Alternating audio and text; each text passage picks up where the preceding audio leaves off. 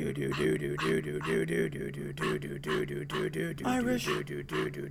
exit everything. Irish exit everything. Welcome to Irish Exit Everything. My name is Frank, and everybody thinks they're better than everyone else, myself included. It's a big source of pride, right? Being number one at something. You see it with people, you see it with sports teams especially, and even entire cities. People want everything they're associated with to be the best, because it's their identity.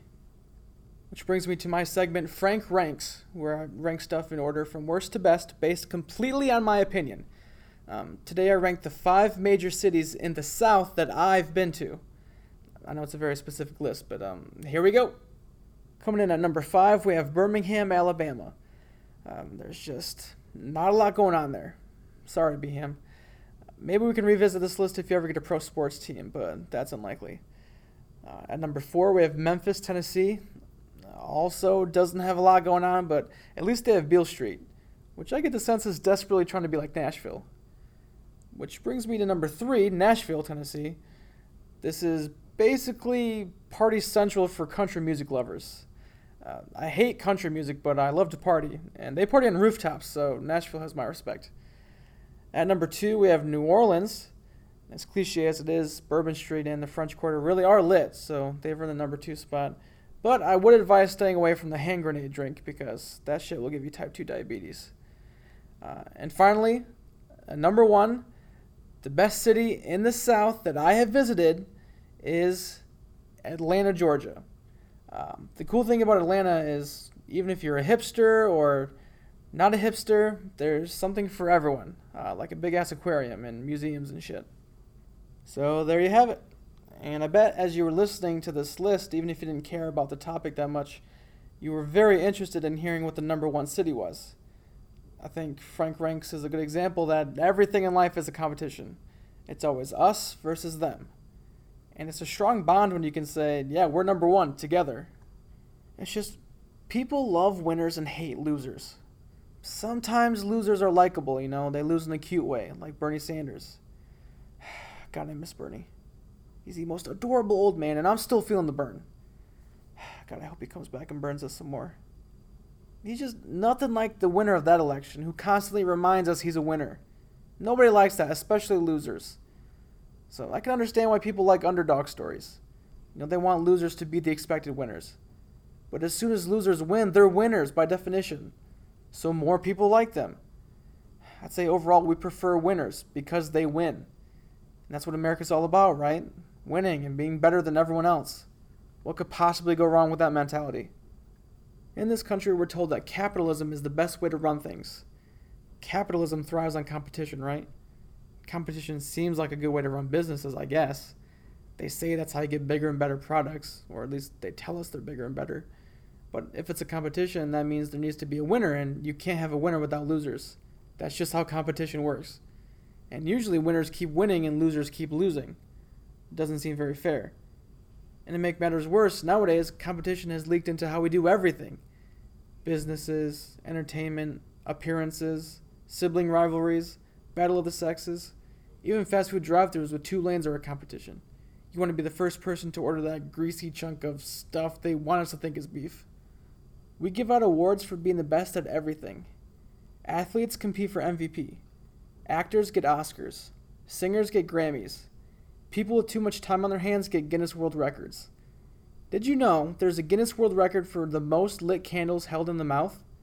There's a dude in India who put 36 lit candles in his mouth. Funny thing is, the previous record was 35, and that record was held by the same guy. Did he really need to beat his own record? Is there someone else gunning for this?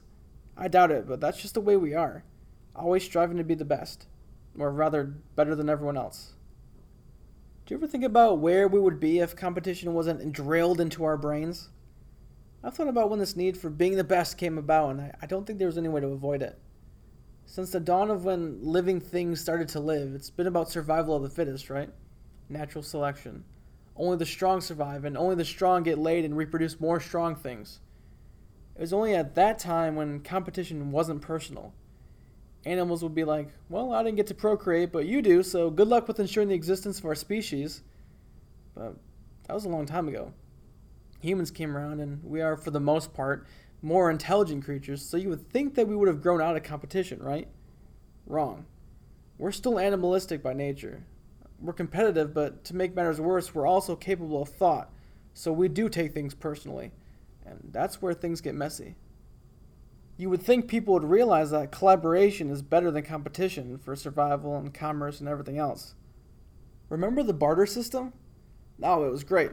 It was all about trading what you have for what you need. No money involved. Say you needed a sheep so you can make a wool cardigan. Well, wait a minute. That guy over there has tons of sheep, and he happens to need a friend because he only hangs out with sheep all day. Looks like you can help each other out. So you make a trade. He gives you one of his sheep, and you have brunch with him once a week and pretend like you like him. Everybody's happy. That seemed to work out pretty well for a while until we started doing something that we still do to this day. We compare ourselves to each other. And social comparison is inherently competitive. You look at someone else and think, whoa, that person seems to have a lot of stuff. I don't have that much stuff. I want more of that stuff they have. I want to have the most stuff. And don't feel too bad about this. Everybody compares themselves to someone else. And then they want to be better than them. For example, Memphis wants to be better than Nashville. The Cleveland Browns want to be better than any other football team. Trump wants to be better than Obama. Sometimes it's just not possible to be better. Which brings me to my self-help advice. Irish exit the competition.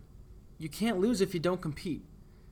You also can't win, but at least you won't humiliate yourself in front of the whole school when you misspell the word Baron in the 4th grade spelling bee.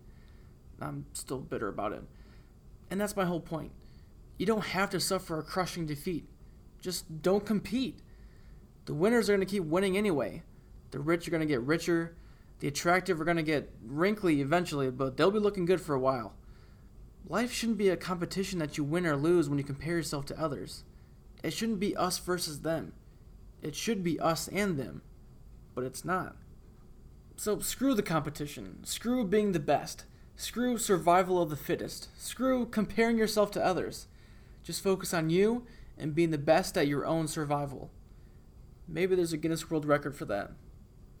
Thanks for listening to this absurdity, and those that join me next time are better than those that don't.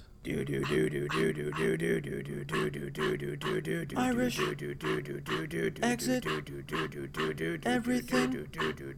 Irish exit everything.